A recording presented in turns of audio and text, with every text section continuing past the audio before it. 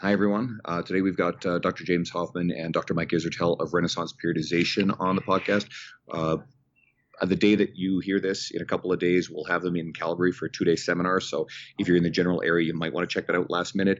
We brought them on to talk about a whole bunch of stuff, including overtraining, what's myth, what's true.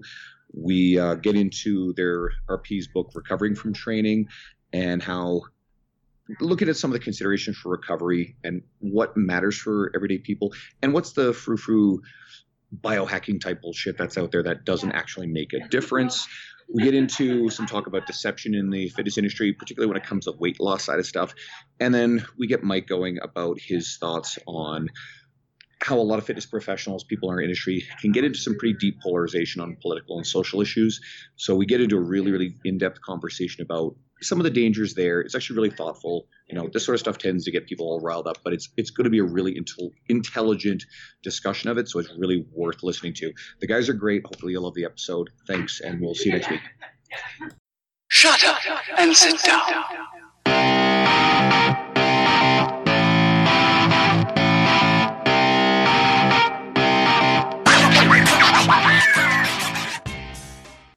Hey, everyone. Thanks for joining us today with our guests, Dr. James Hoffman and Dr. Mike Isertel of Renaissance Periodization.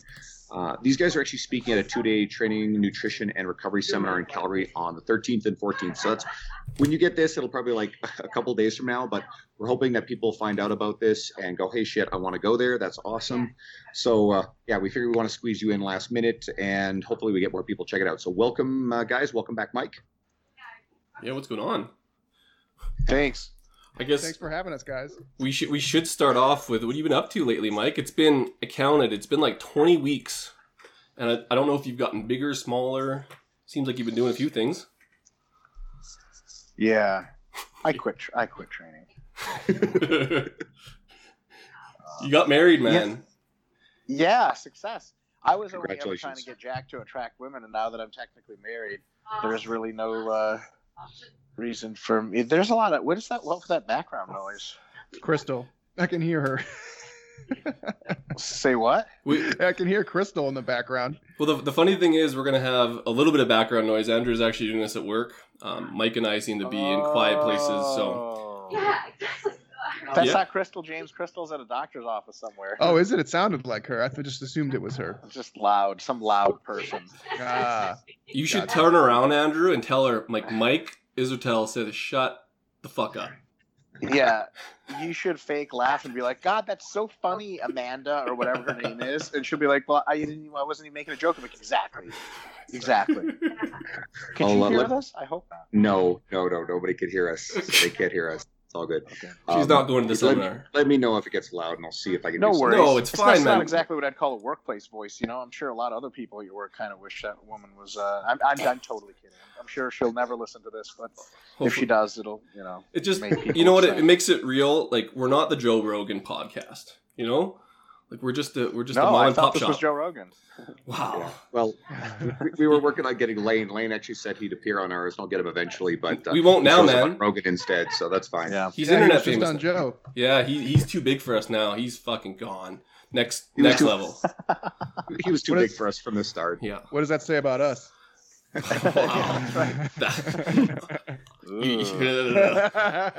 Joe Rogan didn't go to you, you know.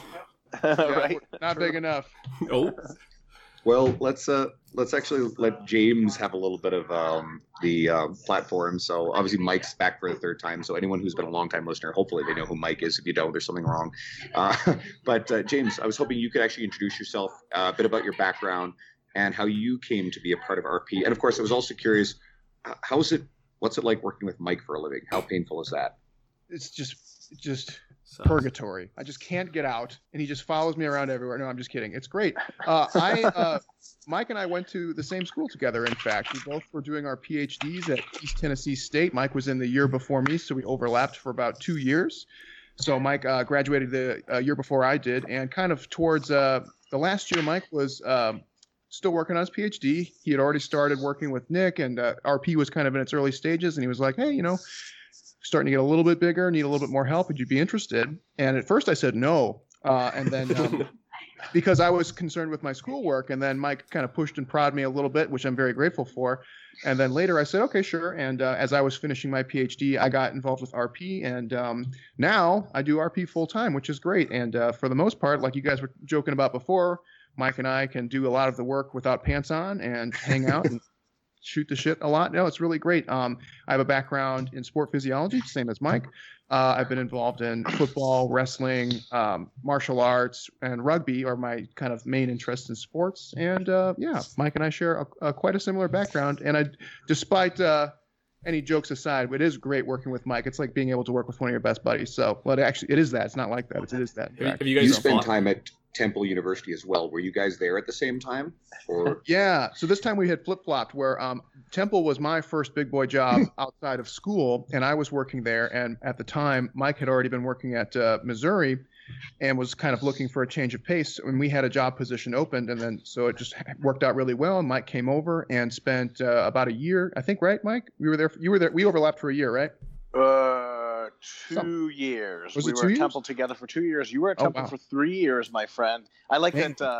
I don't know if it was Gina who said that you did time at Temple, and I was like, yep, that's what it felt like. That sounds that's very accurate.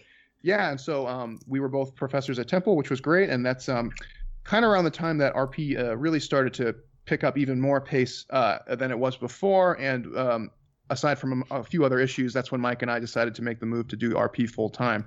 And Temple was good for us. It was great, but we were just ready to move on to bigger, better things. Hey, we've all been in a place where we did something, worked for a while, and then it stopped working, and then you grow beyond it. So we're then the RP money came in. No?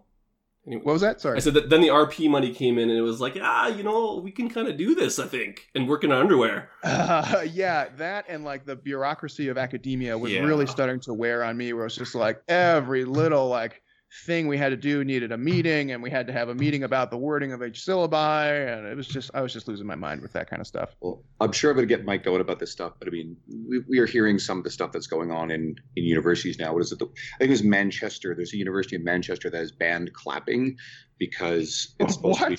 What? Yeah, they're supposed to. I guess someone's going to get mad that I'm making fun of this, but they're banning clapping from student union events because it could trigger anxiety in some people. And I guess you got to be sensitive to that stuff. And then now they're supposed to use jazz hands. That's literally what they said: jazz hands instead of clapping for ovation. So that's kind of how do you like what variation of jazz hands? Like, are they like is it fingers only, or can they like move their hands? No. Fingers only. That's cool. That's very minimally caloric. Well, that's bring it on. Remember, because it's just the fingers, and then they're like, no, and then you need the fucking hands. So like, I mean, there's a difference.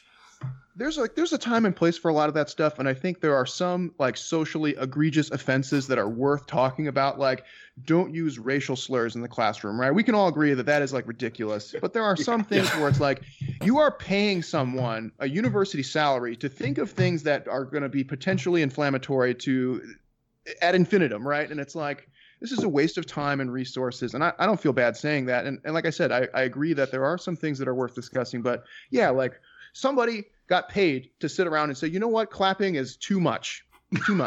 Somebody's getting paid for that, right? And that's coming out of student fees and everything else. I think it's ridiculous. No, I'm lined up with that too. I mean, someone's going to get pissed. We've got a question for more so for Mike later. We'll go back to this, but maybe we should talk training before we get into that. Before we make fun of everything, let's just go to something training. So we'll talk about overtraining, and we kind of see all types of this in our industry. This claim that overtraining isn't a thing, all the way to overtraining is responsible for like the boogeyman for sleep, recovery, fucking up your sex life, your dick probably shrinks if you go a little too hard. Where from your opinion, like where does the truth lie in this matter? Mike, you want to start it off? Yeah, only because you're way more qualified to answer, so I'll just putter along and then you can correct me. So a couple of things about overtraining. James will be more specific about this, but there are different degrees of pushing it too far. It starts with something called functional overreaching. It gets into non-functional overreaching. Then you get into what can be called sort of type 1 overtraining, which is fully recoverable given due course of time. And then there's sort of type 2 overtraining, which permanently cripples you in some sense, and we can talk about what that looks like eventually. And you have to go really far to get that last type, and most people will just quit or lower their volume once they even get into it. It's hard to get regular people to even functionally overreach. Like, going 1 week beyond your capabilities of recovery takes heaven and earth. But there is no shortage of people with enough stupidity to do that to themselves. I think on average, people are not, if you train 4 days a week or whatever, you're probably not ever going to overtrain. It's very hard to do. But if you're a multi-sport athlete, or if you have an athlete, let's say a kickboxer who also does weight training, who also does road work, then you are maybe at serious risk of some of those kinds of complications, especially during a fight camp and so on. So I think this is just outlining all that stuff. James, do you want to fill in the blanks? Yeah, so Mike, that was great. A couple of things that are worth mentioning too is like Mike said, overreaching is okay, right? True overtraining syndrome is a chronic state, which in some cases the effects are not reversible. So you can actually fuck yourself up permanently or semi-permanently. To get there, though, takes an overwhelming amount of pain tolerance and suffering, which most people are just not capable of at some point. You'll throw in the towel. All of us will, and it's not an ego check thing. So to really go above and beyond and get to that overtraining syndrome literally requires you to move heaven and earth for a prolonged period of time. In my experience, and actually Mike and I had some candid jokes on our webinar last night about this, really the issue for most people is not so much that they're constantly overtraining, which a lot of people think they are. They're like, man, I'm not making any gains. Maybe I'm not training. Maybe I'm not doing a good job with my fatigue management. And maybe that's true. But more often than not, what we see is they're probably not actually training hard enough, ironically. So for the people that say overtraining does not exist, that's completely wrong. But they do tend to kind of be closer to the truth in that it's very hard to actually achieve, right? It's not that it doesn't exist. It's just hard to get there. And when you get there, you're fucked for a little bit. And it's going to take a lot of time. But what we find more often than not is when people aren't getting bigger, faster, stronger, that's because they're training too conservatively. They're not actually pushing the pace and doing a good job with that stuff. And that's when we say, okay, train more, start thinking about doing more than you usually do. And then once it becomes hard, then we can start thinking about adding fatigue management strategies to balance that out a little bit. So it's a real thing. It's something that you should be cognizant of. But what we like to tell people is that when you are non-functionally overreaching, borderline overtraining, it will disrupt your life entirely. Like you said, your dick goes limp. You will have disturbances at work. I mean, you will be a walking zombie at that point. The effects are transient across all of your life activities. So there's really no way of not knowing that you're overtraining. That's kind of the myth, right? Where it's like you're overtraining and you don't know it. There's no way. Everything you do in your life will suffer, and that's kind of the classic. Can't sleep, can't do anything. Mood is always affected. Work suffers. Everything suffers. Training suffers. Everything's done. That's how you know. Yeah, let's just real quick, just to make sure that this is a super, super important point. James always has such a good way of putting these things. Super take-home message. If you're like, I don't know, do you guys think I might be overtraining? You're not fucking overtraining. Right, no. Right, but if you guys are like, man, I seriously, I don't know how long I can maintain this, and I've been getting worse, and my blood comes out of my eyes every morning, I don't know what that means, then maybe you're overtraining. But it's not one of those, I don't know, workouts are hard. You guys think I'm doing too much? Shut the fuck up. You're fine.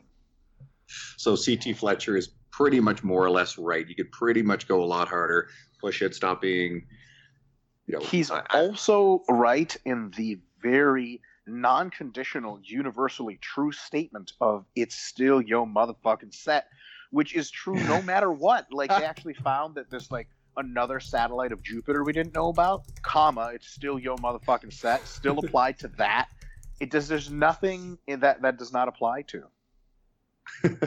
Yeah.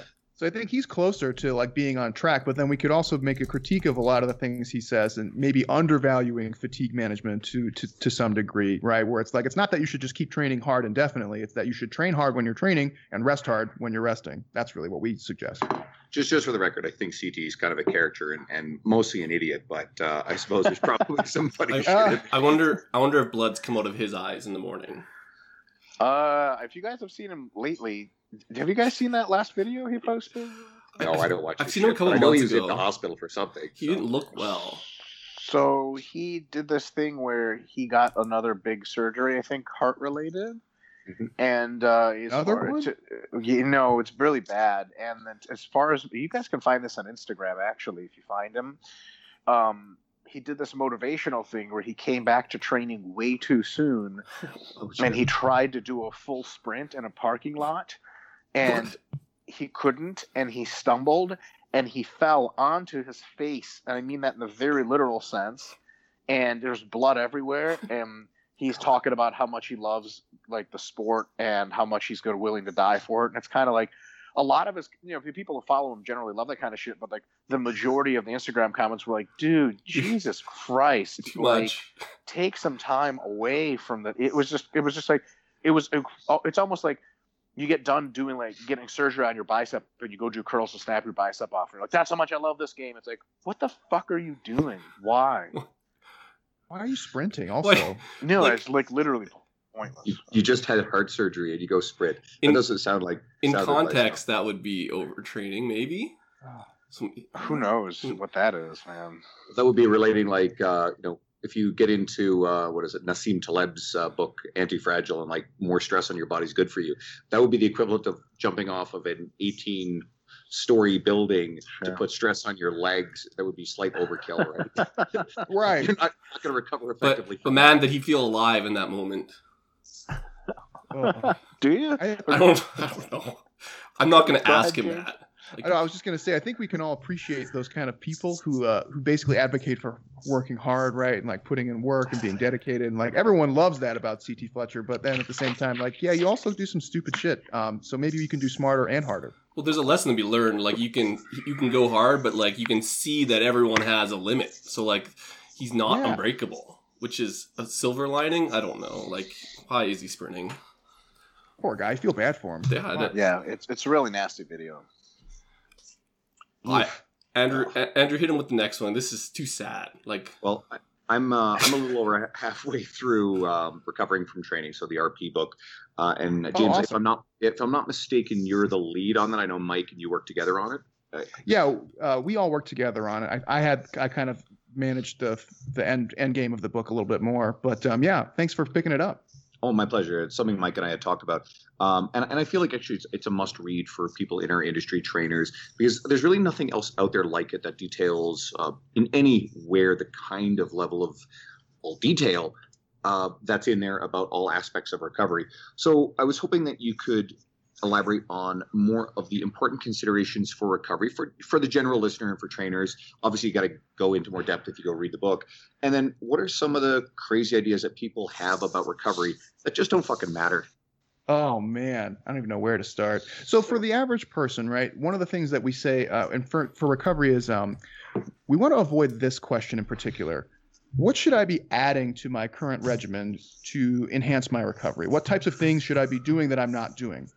When in the reality is that you really should be not necessarily adding things, because if you can just add shit to your program all willy-nilly, your program's probably in disarray, right? That's the problem. If you have the resources and time to just be able to shift things around like, oh, whatever, I'm going to start adding new things, that means you're probably not using them to the best of your ability, right? So one of the first things we tell people is like, hey, you've got to just reevaluate what you're currently doing in order to really get into this discussion on recovery. And the first one being what we think is the most important is the volume landmarks, which is managing kind of the minimum maximums of your training doses. So one of the problems that we have right off the bat is kind of with the previous question on overtraining. If you are constantly exceeding the amount of training that you can recover from, there's no fun like sexy drink. There's no amount of like cocaine. There's nothing you can do to fix that, right? That's the problem. So if you are constantly over your boundary of recovery from training, there's nothing that you can do at this point except go back to the drawing board and reevaluate what your tolerances are. Likewise, if you are being very conservative all the time and you're like, okay, I did 3 sets of 5 on one movement and I'm hoping to be the next Dexter Jackson, like I got bad news for you, homie. You're not doing nearly enough training to even warrant a discussion on recovery. That's a problem. So your chronic undertraining, recovery is not a limiting factor. So we say you got to get a grasp on these volume landmarks. That's probably the biggest, most important thing, not only for productive training, but also to help manage recovery. After that, we start looking into things like lifestyle factors, like are you getting enough sleep? Are you eating enough calories every day? Are you spending enough time relaxing? Are you chronically frustrated, stressed out all the time? These are the most important things, right? Most people have this crazy notion like, I need to go and spend more time in the sauna. I need to go get acupuncture. I need to do kumbaya with my hippie friends in the park, right? That's all mostly bullshit, unfortunately. And the reality is, for recovery from hard training and from sport, some very, very fundamental things like calories, macronutrients, sleep, relaxation are the most powerful things you can do. They're not fun necessarily. They're not sexy. They're not a good selling point for a lot of people. But goddamn, do they work really, really well. So that's what we've been trying to advocate for years, because I know Mike has gotten a lot of messages. I've gotten a lot of messages like, what do you guys think of E-Stim? What do you guys think of doing cardio for recovery? And we've been put it on your dick. Sorry. Yeah. Yeah. And can't tell you how many face palms we did over the course of several years. And then we said, we should probably just do a book on this and answer a lot of these questions. So people think all sorts of crazy stuff is good for recovery. The one that kills me, I think, the most is sitting in the sauna for like an hour. And I don't know why I have a vendetta against that, but it seems to be like a common thing. And man, does that not work? It's just not great. Well, and like the whole situation, like contextually, there's probably a bunch of like naked old men around you. Like the whole environment isn't set up for like the optimal recovery standards, Well, actually, I'm in about Russian bathhouse, Mike. Yeah. I feel like I've mentioned this once in the podcast before, but the old gym I used to work at, there was one older gentleman, he'd be mid-50s, and he would like to go into the steam room in front of other men, usually young men, and stretch naked, like touching your toe style, ass pointed at. Come on, man. And so we had to tell him to stop doing that. All this whole discussion. That's not in the book. To be naked in the gym.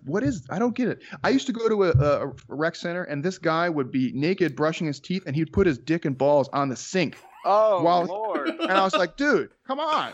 Not only do you not need to be naked while you're brushing and shaving or whatever, but you don't got to put your shit up on the counter. Come on, man. I'm not worried about myself as much as I am him. That's a very serious infection risk. I mean, you put your fucking dick on the standing water in the sink. I mean, that's insane. Yeah, that is not a basin for your dick. I wonder if that's a conscious effort too, or if it's just happening. Like, do you think he does that for the feeling, or is it just like kind of goes along with being near the sink?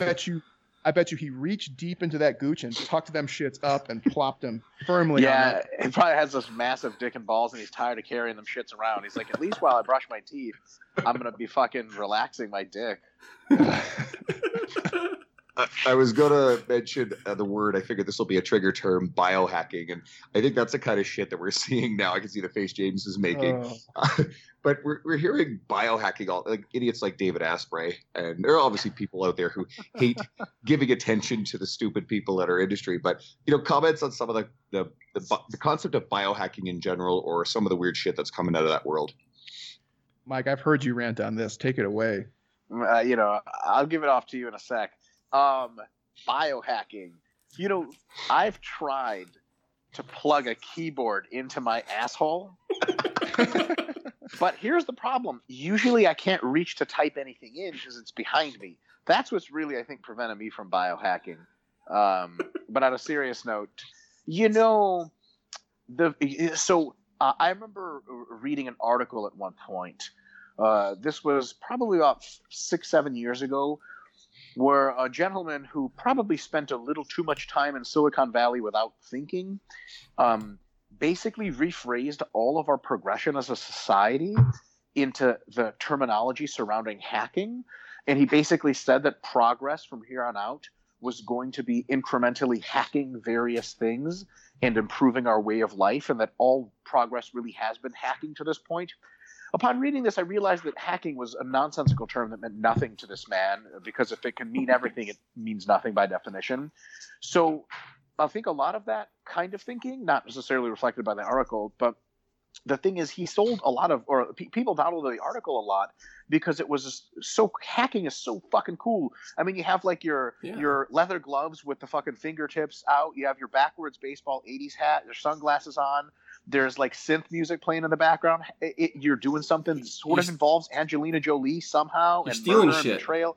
Right. Like hacking is the fucking shit. So of course you want to fucking hack everything, and hacking your biology. I mean, fuck, you're some kind of like you're gonna make like half man, half croc or some shit like that, right? Like that's. I hear a Jason Statham movie coming on here, dude. Oi, I've killed enough men and crocs to kill half man, half croc. No fucking problem, fuck cunt. But like, we're huge Jason Statham fans, by the way. So for good reason. For a good reason, because he's the fucking man. Yeah. But in any case, it was one of those things that hacking sounds so much fucking better than incrementally adjusting your strategies to get a little better. People will just say hacking, and hacking has another connotation that I think James can expand on better than me. It's this sort of underlying implication that what you're doing somehow subverts basic principles, that you've managed to get around basic principles, that you're getting something for nothing or for very little, and people love that shit as much as that shit is bullshit. James? Man, you nailed it. That's the direction I was going to go. This whole hacking thing is kind of, like you said, the connotation is like cheating, right? Where you're getting something for nothing.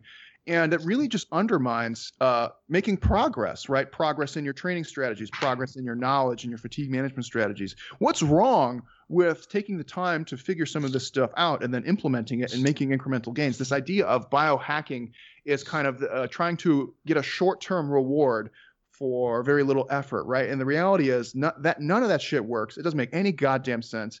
And the whole point of doing all this training stuff is to make progressive gains over the long term anyway and continually refine as you go. So there's nothing that you can do. There's no fucking Nintendo Power Glove that you can put on for yourself that's going to get you to bench 500 pounds. You know what I mean? It's only going to come from time spent under a barbell and eating well and resting well. That's the only way that's your boy Jason, he had a whole movie about something though. Like he took adrenaline and did a lot of fucking crazy shit. You telling me that ain't real?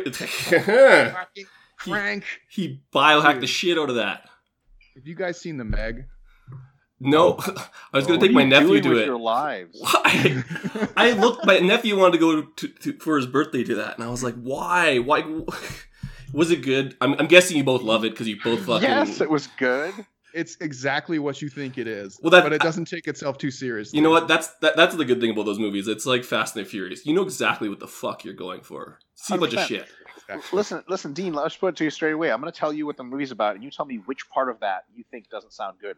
Jason Statham versus Giant Shark. Go.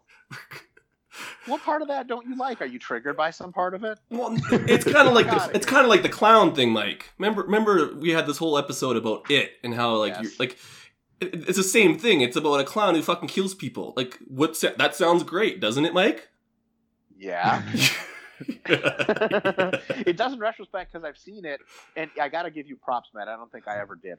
I was asking you because you had seen it before me, and I was asking you what you thought of it, and you said that it wasn't actually scary; it was hilarious. Yes. And I couldn't believe what you were saying, and then I actually went to go see it, and it was one of the funniest movies I've ever seen. It was not remotely scary. No. The clown is just a motherfucker that likes to have a good time, pretty much. And he barely kills anyone. Like that whole haunted house thing, the kid breaks his arm only by falling. Like, and it's just insane. I loved it, but it was like, wow. But the kids are the best. They're making so many offside jokes. You're not expecting. Amazing. Yes. Like it's like the kids don't even understand what they're saying when they're acting this out. Like I'm sure, but like there's no way. Like No. they must have to give them context to it so that it's funny. Like I wonder how they have that conversation about some of the shit they say. Like, hey, this is what we're trying to say. They're like, what's that? You look back at the kid's mom that's on set. You're like, ma'am, you signed the contract, so here we go. It was great. I recently read a book. I'm not, you know what? I think I said it recently, but I'm not going to name this fucking stupid book. But I had to put it down halfway through, and it was full of shit like recommending nicotine for mental performance and like manipulating time in like super cold showers in the morning. And a lot of other. It was total biohacking bullshit, and it was also basically a giant sales pitch for supplements, right? And anyone who kind of knows what I'm talking about will figure out what book is it? But that fucking one you hated on Facebook? Yeah. I think I did. Fuck it, I'll say it. It's what is it? Own the Day, Own Your Life. It's like Aubrey Marcus. What did you think that was going to be about? When you saw the title, what did you think that was going to be about? I don't know. I thought there might be something useful in it. And the only piece of I said this on another podcast. The only useful piece of advice was to drink a glass of water when you first get up in the morning. And even then, it was supposed to have like Himalayan salt and some lemon juice or something in it. That's useful advice? Well, the water part was. The rest of it was bullshit. How did you not know that already? I don't know. Be hydrated. Yeah. So that was the only thing I took out of the first half of the book was the premise of getting hydrated first when you get up. That's how useful I found it. So, but you know what? That stuff sells too. And I think that's also something we always come back to. You have to understand why this shit appeals to the mass market and why people are drawn to this crap. Because it makes a whole bunch of promises that simple shortcuts, quick fixes, results without effort, you name it. And so it's something I always challenge. I had a sit-down conversation with Sohee Lee, Spencer Nadolsky, Eric Helms, and Martin McDonald just this weekend. They were in town for an event. And we were talking about this. And I was telling Sohee how, we've mentioned this before, how like people like her and Mark Fisher are the type of people who are marketable to the mainstream. And they're the people who are actually going to penetrate through and counter the message of the charlatans, the various celebrities who are preaching I like bullshit. charlatans. I love that word. It's a classic word. That's kind of one of the things I'm hoping for is people like that. Jordan Syatt's another really good one. You want them to penetrate the charlatans. But you want to see them get on Oprah's couch and start countering the bullshit, right? So, I was just talking to Mike about this because he had Joe Rogan had Lane on, and I don't know if you guys listened to that 3 one. hours. And I was waiting. Yeah, I was waiting for him to put the nail in the coffin with the carbs and sports stuff, and he just never quite got there. And I was like, "You're killing me. Just say it already." And he was like, "Nope, like individualization, adherence," which is fine. But oh man, I was disappointed. I had to turn it off after a while. I was just like, "Nah, not doing it for me." They were being really nice to each other. But they're friends though. They're friends though, apparently, aren't they? Like they went to school together. Yeah, they're colleagues and friends. Yeah. But like, tell us what you really want to say. But it's hard because he would have been a two vs one. Like Joe Rogan would have just like mimicked everything he said. Yeah. But you're right. The stuff that tends to work really good in the industry is boring, right? Like if I wanted to sell you an excellent rugby strength conditioning program, I sure as fuck wouldn't be putting videos of me sitting there looking at my phone like, okay, go ahead, go again, do 5 picture perfect squats, and then we're going to sit around for another 2 or 3 minutes, right? Like nobody wants to see that. That's boring. It is boring, right? They want to see like what is cool, what kind of crazy Bosu ball, jump, medicine ball, crazy exercises are you doing? What are you doing that's different? What's so different? Fletcher falling on his face in a pool of blood. That's different, though. Exactly. Very different. I think there's kind of a pursuit of novelty for the sake of novelty rather than the pursuit of success and progression, right? That's what we see a lot of. Dean, yeah. Let's hit him up with the next question. Well, I guess we're going to just jump to something really cool. Like, Andrew always likes to, find shit on your Facebooks and then we talk about it. But James, I've been criticized many times. But this one was actually cool. I saw this. I was like, yeah, fuck yeah. So James, you had a quote from Sam Harris in the Chris Voss interview on hostage negotiations. So, quote, "Deception is just dumb. People get lured into deception because they are able to make short-term gains." To which you said, "Amazing how fitting that is in sports and exercise." So I guess the question is, how do you see this in our industry, and what impact is that deception having on it? Holy shit. You want to talk about charlatans, right? Deception is the name of the game. And I think probably the one we can jump off on is weight loss, right? Everyone is looking for that magic fucking pill for weight loss. And how do I lose the most amount of weight with the least amount of effort in the fastest amount of time, right? Well, what does the data actually show on those strategies, right? There's like a 95% resurgence rate on that weight loss stuff, right? It's abysmal. It's terrible. So if you are trying to get somebody to lose a ton of weight as fast as possible, you are very likely dooming them to failure in the long term. And this is like classic deception, right? Like, okay, well, I want to lose a bunch of weight. I want it right now. I don't want to put a lot of effort into it. Who is willing to sell me that? Somebody's willing to sell you that, right? The problem is you're going to lose that weight and put it right back on in the next couple months. We see this kind of stuff all the time. It drives me nuts. You all right over there, Mike? Yeah, I'm doing something off camera. Can you guys see my dick? Or no? I could see your whole. I could see your whole house. You were giving us a tour, so that's kind of cool. Yeah, so it's just one of these things where, like, if you're getting into sport and exercise, you have to own that it's going to be a lot of hard work, and you have to embrace that. You have to be somewhat introverted in saying, like, I want to get better, and I want to get better through my own efforts and accomplishments. If you are doing this just for external reasons, or if you just for health reasons, you need to lose weight, don't fall into these traps of these charlatans. Now I'm going to be saying that for the next week. Because I like that word. So good. Don't be looking for the quick fix. There is no quick fix, right? This is pure deception. They are trying to get you what you want right now at the cost of what you want in the long term. And that's the big problem we see all the time. I have no idea what Mike's doing, but I think Mike is urinating. Is that a first? That's fantastic. He definitely was peeing. That was a flush. Is it my first time peeing? Like, while on a podcast, that was like half a second. Like, how did you keep it so silent? Oh, I intentionally shoot the urine stream not into the water, but into the walls of the toilet. It still bounces back into the toilet at the right angle, but it actually doesn't make a ton of sound. Also, I have a micro penis, so it never really like a ton of water coming out. Maybe you're overtraining, man. Well, yeah, it used to be like a moderately sized, like a decent human, like a humane penis, a fair sized penis, but now, nope. I suppose there's one thing that's actually worth mentioning too. There's actually a lot of data and research that supports that losing weight, especially people who have a lot more weight to lose, losing it quicker is a good thing. You have to use strategies that will lead to sustainable lifestyle. That's the key. But yes. The whole idea, or anyone saying, because there's traditional belief that you had to lose the weight slowly. There's actually several aspects to it where losing the weight quicker is a good thing. You just have to do it in such a way that you'll be able to continue versus water manipulations, a bunch of other bullshit. Also, the motivational factor of, oh, fuck, I'm seeing results. That can be a very powerful thing for adherence to keep people going. So it's not that losing weight quicker is a bad thing. In fact, statistically speaking, it seems to actually be a good thing for individuals with a lot of fucking weight to lose.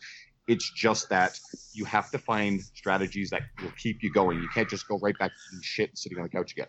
Yeah, totally. well, it's great for your health. Absolutely. Let me, can I add to that? Is that okay for me to add to that? Absolutely, Mike. That's why we brought you here. Okay, so everything you said was wrong. No, I'm just kidding. And,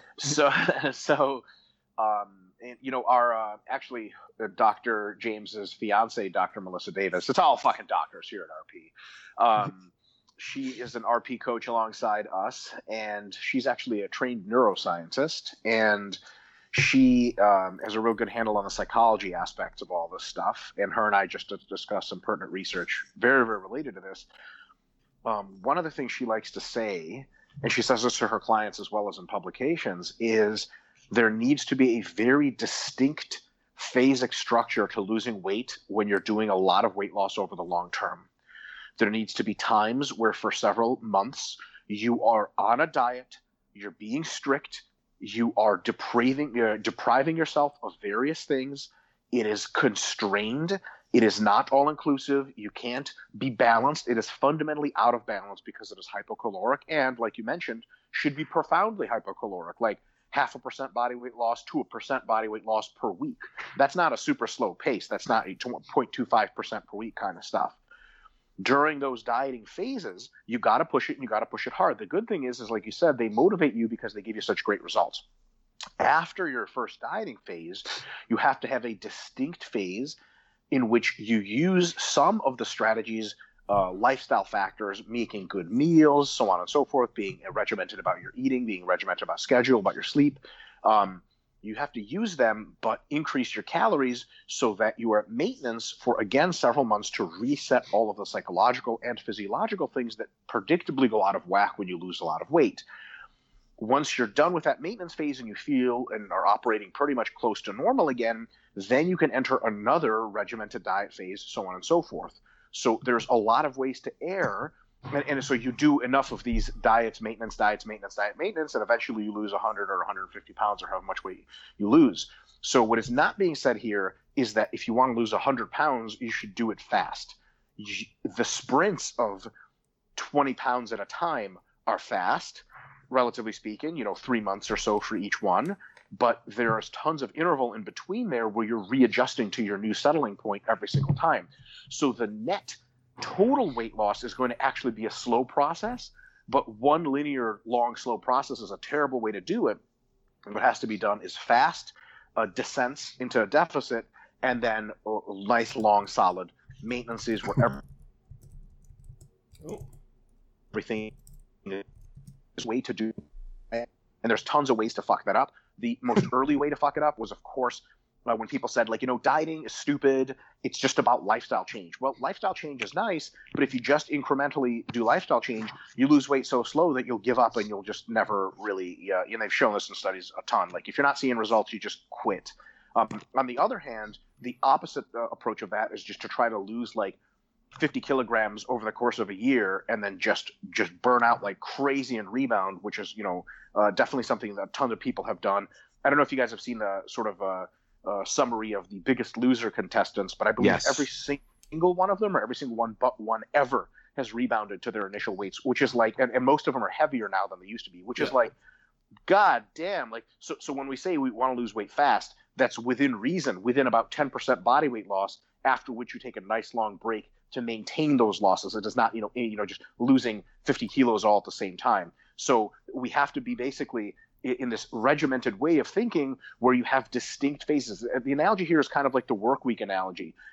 You go to work Monday through Friday, you do a fucking good job, you get there on time, and everything's great. And then the weekend, you really fucking relax and you really recharge so you can be better at work. Completely mixing the weekend and the work week, like being lazy at work but also working on Saturday and Sunday, is kind of a bad way to do both of those things. So there's like a phasic structure to a lot of life, including that, just the example I just gave, where there's a time and a place for both things. Both are important, but not at the same time. With dieting, it's the same way. When you're dieting, go hard, go strict, sustainably in the sense that you're building good habits, but not sustainably in the sense that you're going to just keep this calorie deficit up forever. Then go to maintenance phase, relax more, recover, and then sequentially get into those things again. Both extremes are bad. Trying to lose all the weight at once is a bad idea super fast. And on the other hand, just trying to forget about the scale, forget about dieting, you'll just get fucking nowhere. You know how they do reunion shows for things like Survivor sometimes? I always like saying this. They've never done a reunion show for The Biggest Loser. There's a reason why. That would be disappointing as fuck. Hosted at Golden Corral. Well, when the show is over, they should. It would make for great TV ratings. I just don't think it would serve their long-term agenda. And Mike, you mentioned a couple things there. Your work was cited a couple times in this event. So it's the L2 Fitness Summit. There's a second one. You actually spoke at the first one. So Dr. Spencer Nadolsky and Sohee Lee, I think they both mentioned you. They talked about your settling point stuff, but they also mentioned how you'd been talking recently about, I guess there's research that you have more success by eating food that isn't necessarily as enjoyable. And I think that ties in with what you've just been saying. Totally. So like as you get deeper and deeper into the tail end of these diet phases, you get hungrier and your calories are restricted. And the thing is, if you're eating really tasty food, you just get very little of it and it pisses you off and it makes you want more. But if you're eating really calorie sparse, voluminous food that is not so great, then eating seems to be like more like a job, and then you don't tend to become as food focused, and then you don't have a ton of rebound cravings. You sort of finish the diet and then slowly reintroduce tasty foods as your metabolism and your NEAT catch back up, and it's kind of a win-win-win-win. The thing is, when people diet and they lose more weight, they start to crave more tasty foods, but remember, your cravings are designed to keep you heavy. That is their purpose. So people be like, yeah, I kind of, I see where Mike's coming from and the food palatability stuff, but I really want to eat tastier foods on it. Well, motherfucker, I want to eat more food than I'm allowed to on a diet. That doesn't mean I should. So a lot of people follow their instincts into bad places with this kind of stuff.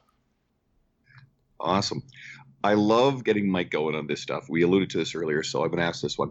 More and more, we're seeing depolarization when it comes to social, political stuff everywhere. It's fucking all over social media. Yeah, buddy. But let's actually bring it back into the fitness world. So we're seeing a lot of fitness professionals. I know Cressy Sports Performance are very famous for this. They just don't take any. They're people. They just don't have any public statements on it. They have their beliefs, but they just don't go there. They don't make it about social stuff. They make it about the training. I guess offending, half your audience is probably a bad business approach. But yet a lot of other people in our industry, they're making a lot of their identity, their brand about their social stances or their politics even.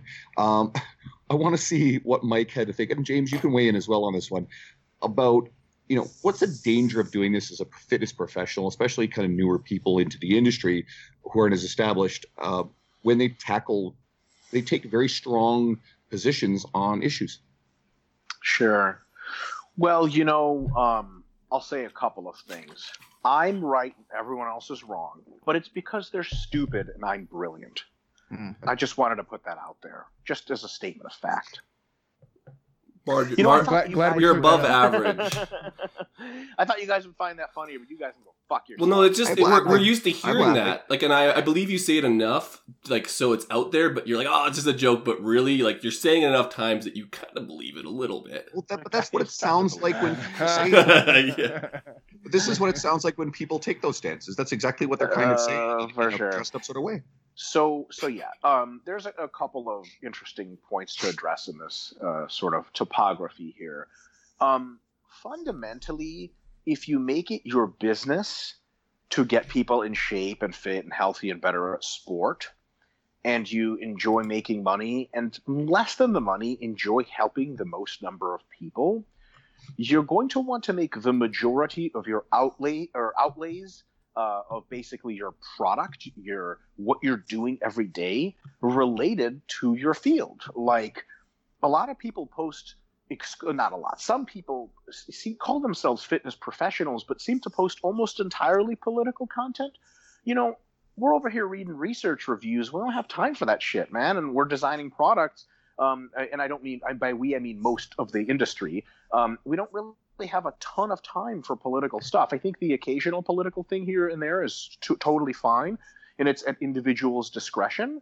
But like, it's kind of like as a hobby. But it's kind of interesting to see people who are saying they're investing as much as they can into helping these clients, but it seems 90% of their investment seems into political stuff. And you're like, well, what do you know about actual fat loss and muscle gain? They're like, oh, you know, the basics. You're like, well, you seem to know a lot more than the basics about politics or, you know, very social justice stuff, which, not to say it's not important, but it's just interesting that those folks happen to be in a field where maybe they would be more at home in sociology or something like that. So that's one interesting thing. So I think almost by definition, that means that, you know, if someone asks the question of, you know, some people have very important issues and some of these issues are very, very important, and they'll say, why aren't more people in fitness speaking up about these important issues? And fundamentally the answer is because they're fucking busy doing fitness shit. You know what I mean? Like, just plain and simple, that's what they do.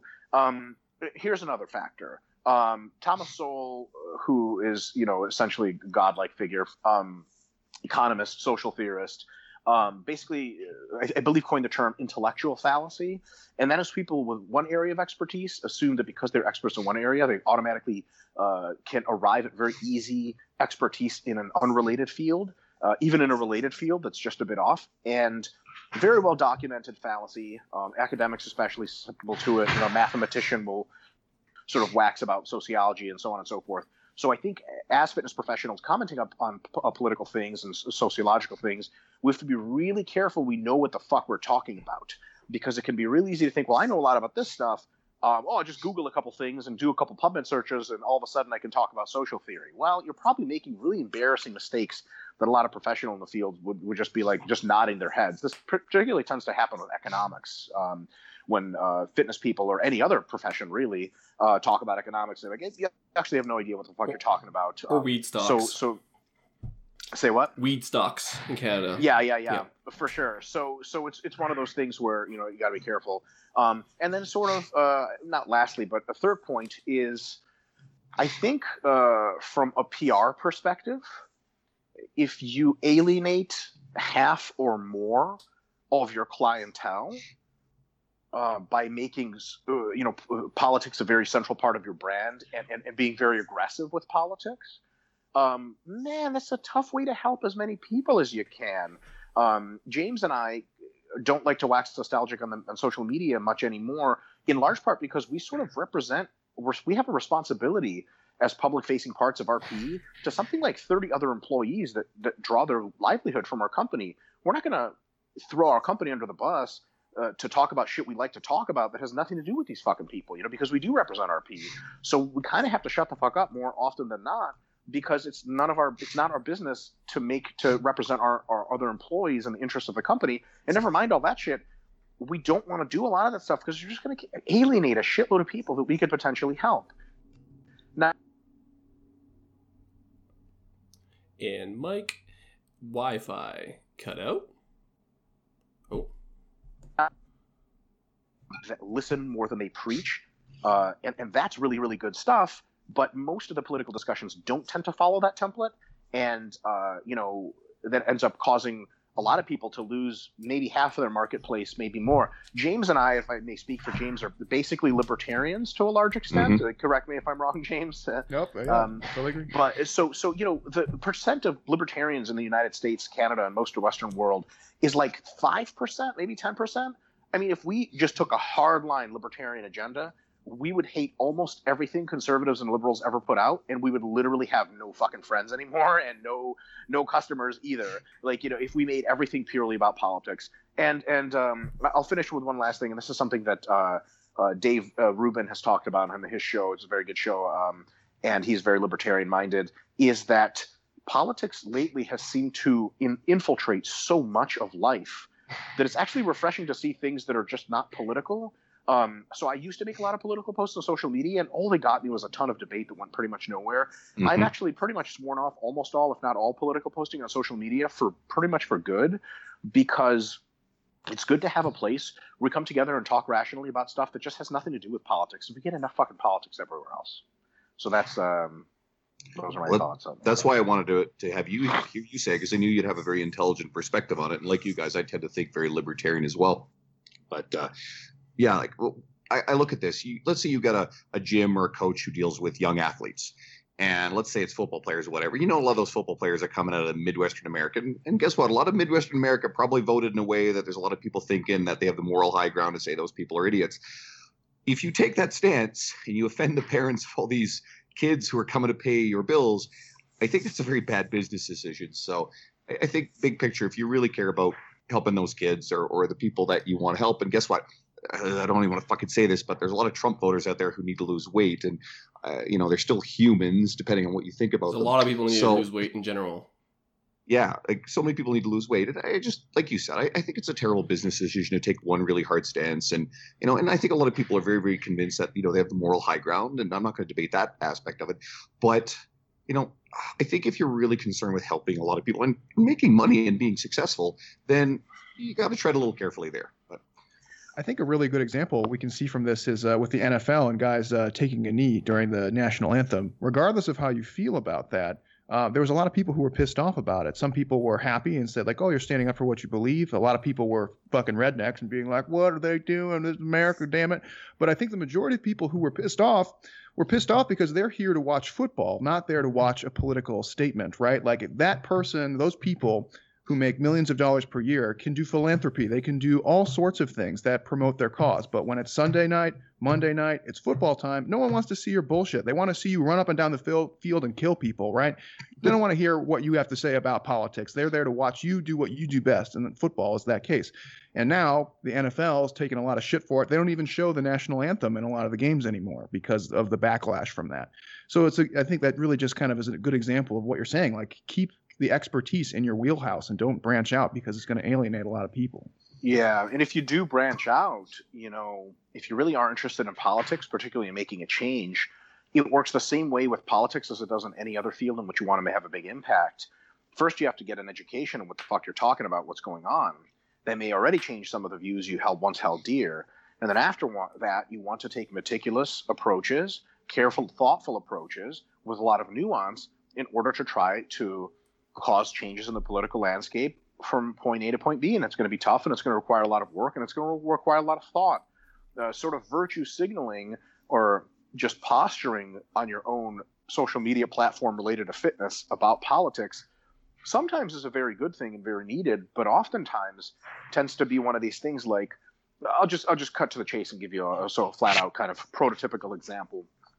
People will, use their social media platforms of fitness to say something, you know, about, let's say, social justice or about war or the economy or something like that, or morality.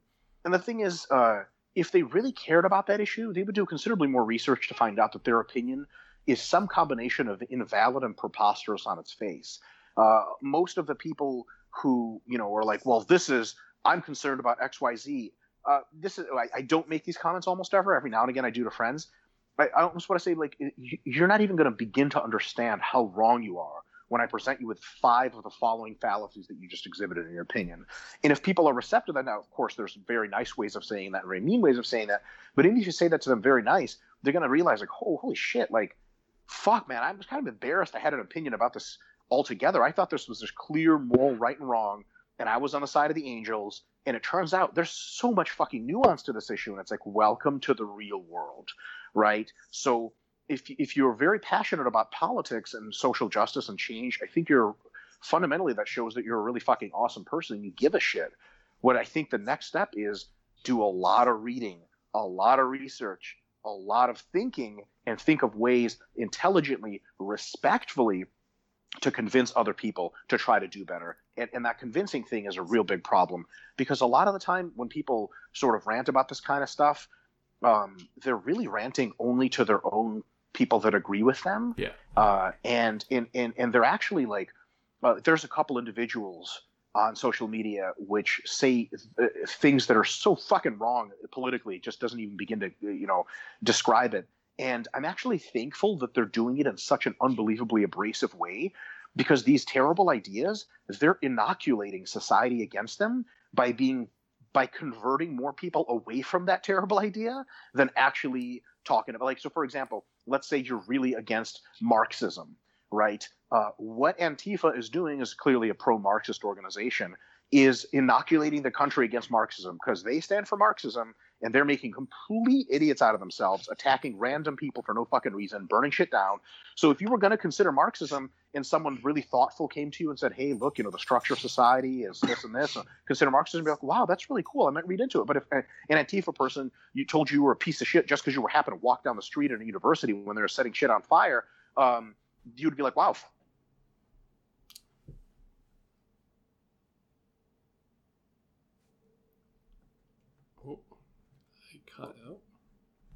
Rally. It's like, can you guys hear me still? Yeah, yep. We're good. Like, it's hilarious. Like, the people that are the most proud of being part of the white race are the underachievers of white people by the longest margin. It's like a bunch of fucking hillbilly, fucking redneck idiots. Like, tell you what, man, fucking white race, right? Motherfucker, if you're part of the white race, count me the fuck out. You know what I mean? So it's one of those things, like, if this is the best argument they have for being fascists or Nazis, like, please, let's watch more of these people, because it's going to inoculate everyone against taking them seriously. So if you are of a political opinion of some kind, and you're of a kind that is going to be good for all of us, not Marxism or Nazism, then do due diligence to try to converse with people, reach out to people in respectful ways to get real, thoughtful conversations going, as opposed to just being like, well, you're a piece of shit. Like, you get like social justice warriors will be like, your views are problematic, or maybe it's problematical, depending on how many words you want to make up. And people are like, I don't even know what the fuck that means, and they can't explain it because they're just so mad. And then you get like the alt-right guys that are like, you're a degenerate, and it's like, what the fuck does degenerate mean? They're like, I don't know, I think Hitler used it or something. So it's like, these people do a whole lot of yelling and proclaiming that they are good people and everyone else is bad, but very little convincing. It's good that the extremists are doing that, but if you're not a crazy radical extremist and you want good change for society, you deeply care about women's rights, about racism, about social justice, it's a good idea to think about this stuff a lot. And when you're talking to people, be open to listening and be open to communicating in respectful ways, because the only way you're going to convince anyone of fucking jack shit. But that's like a full-time job, like you said, though. So like it goes back to that exactly. whole So like, what are you doing? Training people or doing that shit? We don't have enough time to do that because we're training. But then if you want to do that, you probably should train less and go fucking do that. And it's just, to do it right, you have to put the time in, which if we think about the time we put into our respective industries, like, that's a fucking long time. Two quick thoughts. One, when anyone's asking, well, where does Mike have any authority to speak on Marxism? Mike fled communist Russia as a child because it wasn't safe for his family to be there. So I think that qualifies him at least on some extent. And then two, what we see a lot of, you mentioned about searching out information from sources and learning about these things. And you said echo chamber. Just don't live within an echo chamber of only the sources that confirm your bias. Absorb a diverse array of information, speakers, and knowledge, so that way you just don't find things that confirm your generally more extreme view of the world. For sure. And just to sort of clarify something really quick, I don't even proclaim to be, thank you for the kind words and all that. And, my experience in the Soviet Union does lend a little bit of more knowledge to what's going on, but I wouldn't proclaim myself an authority on Marxism. And as a matter of fact, that proclamation is unnecessary. What I do know is that I know a considerable amount about Marxism. And that is not a statement of fact that I don't want tested. I would love for it to be tested. I would love to engage in an intellectual discussion of Marxism, its merits as well as its demerits. I promise you, I can take that conversation very, very deeply. But only because I know a ton of shit, only because I've taken years to read about it as a fucking ridiculous hobby. Not a lot of people have economics as a hobby, but, I don't have many friends. So it's one of those things where, you know, to the extent that you've read up on something and to the extent that you know something, you have that much more value to add to conversations and that much more to learn from other people. It's not about, a lot of people are like, well, who are you to say this? It's not who are you to say this. It's I want to hear from everyone. But once you have voiced your opinion, it's going to become very clear if you have done your reading or have not done your reading. And I'm never going to reply back to you, well, you clearly are not an authority. The reply is going to be like, well, if you're interested, here are some things about what you said that are a little bit confusing. I'd like for you to clarify them for me. And there's 10 points where you super fucked up and you're like, oh, fuck, this guy just opened me up, man. Like, I don't even know anything. Why the fuck did I comment on this sort of thing, right? So it's one of those things where there's a lot of proclamations of I'm a good person, I'm an authority, I know what I'm talking about, I'm against bad things, and very little nuanced discussion of, okay, let's assume everyone's for good things, and maybe we just disagree on what those good things are / how to get there. But very little of that discussion, because those kinds of discussions actually require a lot of investigation. They require a lot of killing your own ego to some extent. Like if I'm going to talk to someone, if I'm going to talk to a Marxist and be willing to hear benefits of Marxism, I'm going to have to straight up forget my shit in the Soviet Union and how much emotionally painful that is for me. But that is sort of the quintessential landmark of a mature individual, someone who's willing to test their views against what possibly could be the truth. And so many people just not willing to do that. You know, it's so great to post a fucking banal as fuck status on social media and be like, I'm against hate. And 150 people like it, and some girl's like, "Oh, Jesse, you're so great. I love that you're like so brave." Like, get the fuck out of my face. Like, you know, Jesse didn't say that. Jesse didn't say that. Well, you know, Jesse's mom, however, she's got it going on. Let's be clear. She hit the heart. She hit the heart, not the like, though. So that's different. Oh boy, then you're like, oh my god, Jesse's mom hit the heart. What does that mean? Should I message her? Is it off limits? So anyway, I hope that made some sense. Many times it says, James, do you even want to go anywhere near any of that shit? I avoid it like the plague. But just to speak to one of your points about like being in an echo chamber and surrounding yourself with like-minded people, even within your wheelhouse, that's a bad idea. If Mike and I agreed 100% on everything, our products wouldn't be, you know, what they are today. They wouldn't be as good. Why? Because we would make the same errors all the time. Mike and I have a really great working relationship where we understand like the fundamentals of most things that we're talking about, but we don't always agree on every little aspect, and that really helps us refine our thoughts, our processes, and make sure that we're always on track. And I know that's not talking about politics, but it kind of goes to the same idea where part of the experience of being in college, besides the bureaucracy, is to be exposed to new ideas, different opinions, and that's supposed to help your critical thinking skills and your ability to refine your positions into more accurate or into better, more well thought out ones. So I think it's a really important thing to have some diversity in your colleagues and your friends and some people, just so that you don't fall into that same trap of like, oh yeah, we agree on everything and we make the same type 1 errors all the time. We don't want to do that. Yeah, you know, when James, pretty much every product I design, whether it be a book or a template or whatever, goes to James at some point, and he like just cuts it into fucking shreds. And it goes to multiple people in our company that do the same thing. It just happens to go to James first, pretty much. You know, the thing is, the reason I send it to him is because I deeply respect what he thinks, and I know he's coming from a good place. And that good place is, I better damn well be right about this because we're not selling a fucking shitty product to people. James isn't intentionally trying to like stump me or be like, well, I mean, do you think MRV's 18 versus 20 sets? Like, none of that dumb shit at all. He literally has best interest in mind. And if he's giving me criticisms, I can be sure that they require, I may not agree with them. We may go back and forth, and one of us, you know, we might come to a consensus somewhere in the middle, a consensus with one of our 2 points, or we may, you know, say like, well, you know, clearly James might be like, you know what, I misunderstood that. You're totally right. Or I may be like, holy shit, you totally fucked me up. I really got this wrong. Thank you for saying it. It doesn't matter how it ends up. The thing is, that process, we're both interested in getting towards the truth. There is no egotistical bullshit between us where we're like, oh, you're just saying that because you're a pro-recovery guy or something, right? Doesn't Mr. Recovery over here is afraid to train. That joke has come up, though, for sure. Yeah, it's a good faith effort, right? Like a la Sam Harris. We're both trying to get towards something and not trying to deceive or dominate each other. We both have the same goal in mind, despite if we have differences. Well, we've tied up a lot of your time, so we've got a couple more quick things we want to get at you. Mike's been here before, so he knows the drill about when we ask for a book, and it's worth mentioning kind of some of the stuff you guys have been working on. I think you guys have a book upcoming. I saw some posts, so just memory's blurry. So you want to tell us about that, and maybe just a book. James certainly, but Mike, you can chime in with one too. Something that's been influential for you, and we're not allowed to cite research papers anymore. Some of our guests read research too many papers PhDs that only read research papers. I'm sorry. Is there anything that you've really enjoyed you'd recommend to anyone else, a book you read? I actually just did the audiobook version of 12 Rules for Life by Jordan Peterson, and I did Better Angels of Our Nature by Steven Pinker. Both were excellent. A lot of it's stuff that you might already know, but it's put very eloquently, and the Steven Pinker one is some statistics on society that will kind of just give you a good mind fuck.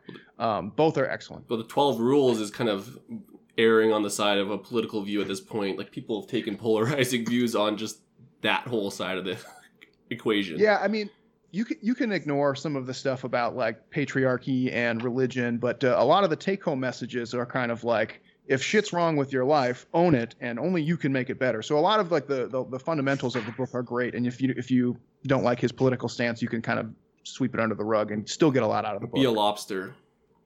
Lobster, yeah. Be There's fucking an extensive lobster section. Mike, thoughts? Yeah, I've been reading the Satanic Bible. Let me tell you, it's a lot of stuff in there that just totally resonates. Killing of the weak and innocent, consumption of living flesh. I mean, just, look at daily shit that really you can just start putting into your life. Someone's going to listen to that and think he's fucking dead serious. I've been trying to, every time I do an interview or seminar, I try to put in a satanic reference. What's it called? What book would I recommend? Can I recommend a research review instead of a book? It's not a paper. No, go ahead. Yeah. I just recently subscribed to James Krieger's research review, Weightology.net. It's unbelievable. And it's always updated. Frequency. There's a frequency Bible, a volume Bible, tons of shit about fat loss, health.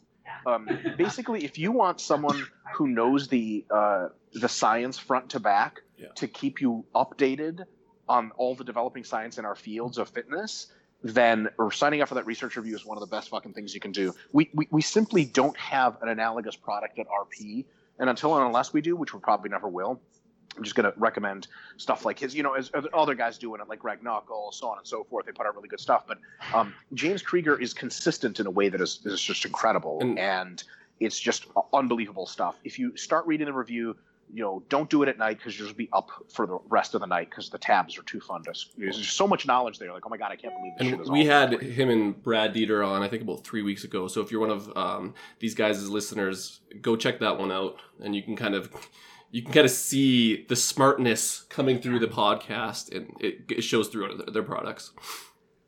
Yeah, and just for the record, like, James Krieger and I were not associated financially. As a matter of fact, James Krieger and I have been personally kind of at odds. I was in Australia. We actually got into a fist fight, and he knocked me the fuck out. Yeah, it was really bad. He attacked me for what seemed to be no reason. A lot of the people are just, James is just an aggressive guy. That's just how he is. I think I looked at him wrong or something. Yeah, you're trying to out-lobster him, and he said, fuck no. He's like, what the fuck? He spit at me. It was really intense. Starts clamping his claws. He's just like, no, man, we're going straight to the head. That's it. It was fucked up. Yeah. But the reviews were on that trip. Yeah, seriously, James, you left just a couple days earlier. You left me behind to be fucking, just battered. That's what I was. I was battered, James. I cried out for you. How battered could you be in Melbourne? It's like hipster central. Well, James Krieger is from the United States. They import their criminals. They've been doing that there forever. The surgeon, when I woke up in the ICU, the surgeon's like, did an American do this to you? I was like, sir, I don't remember. But other people told me that, yes, it was, in fact, James Krieger. The jiu-jitsu just didn't work, eh? It's supposed to work. I was like, Kia, and all of a sudden I woke up in the ICU. James is just a badass. Yeah. Like, it's a whole new... Yeah. They've never gotten an apology from him. I heard he put on sunglasses as soon as that fight was over and walked off. Just see you later. I'm going to make James listen to this. He's going to cry laughing. Please don't, because he'll just hit me. He'll hurt me again. You know what? He probably just didn't even just so casually just walked away like it's over. He probably doesn't remember my name. He beats up so many people daily just out of a fucking whim that he was like, I'm just another guy. Yeah.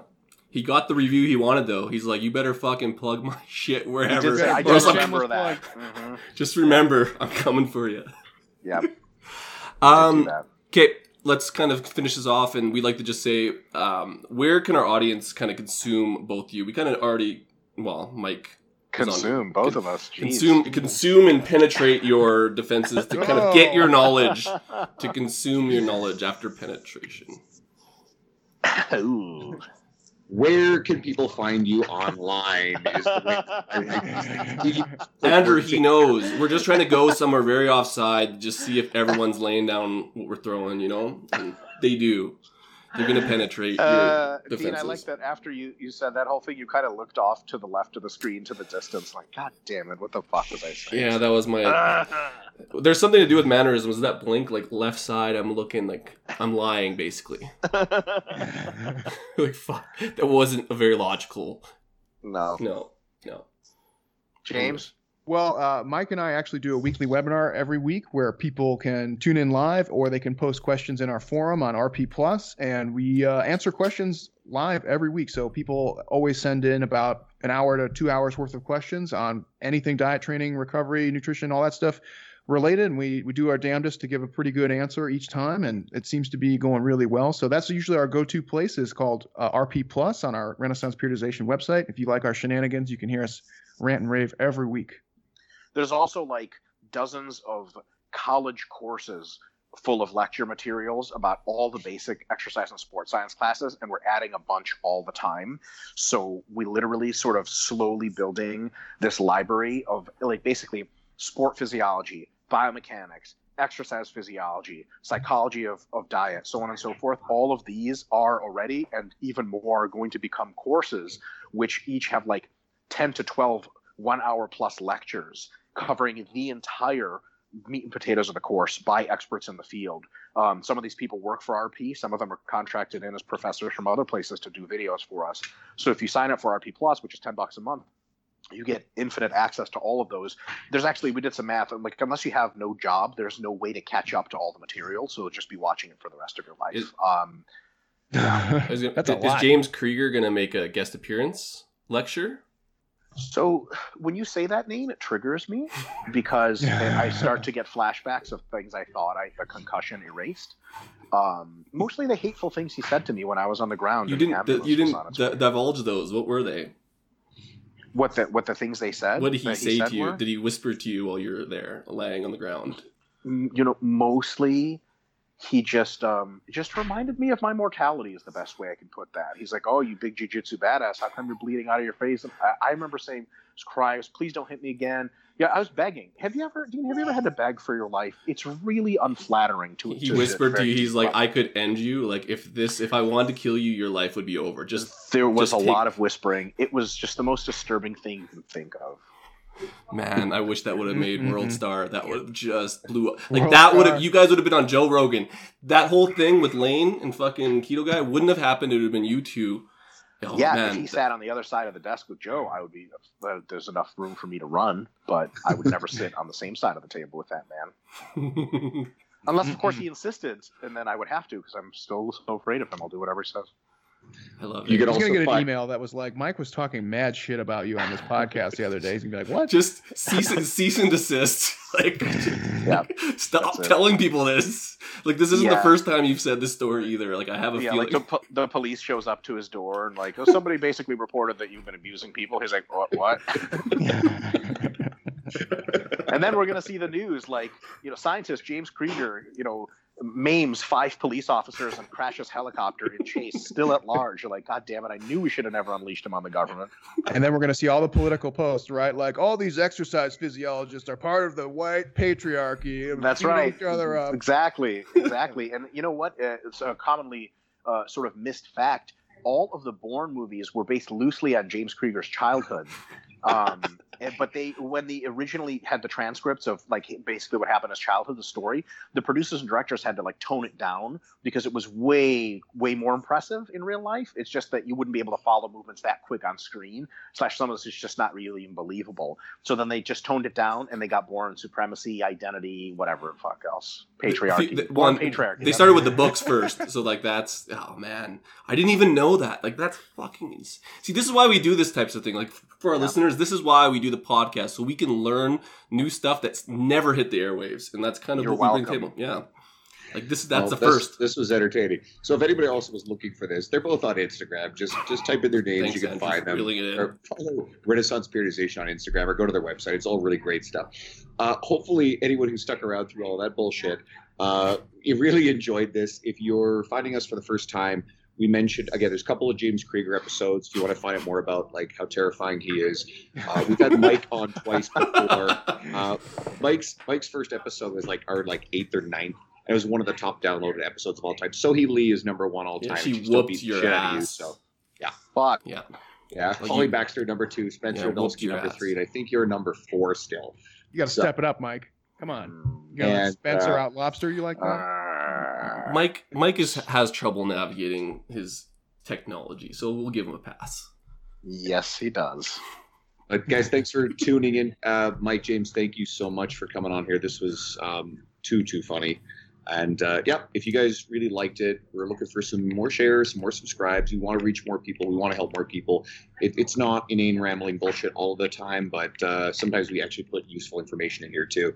So guys, thanks for tuning in, and we'll catch you again next week. Thanks for having us. Thank you. Shut up and sit down.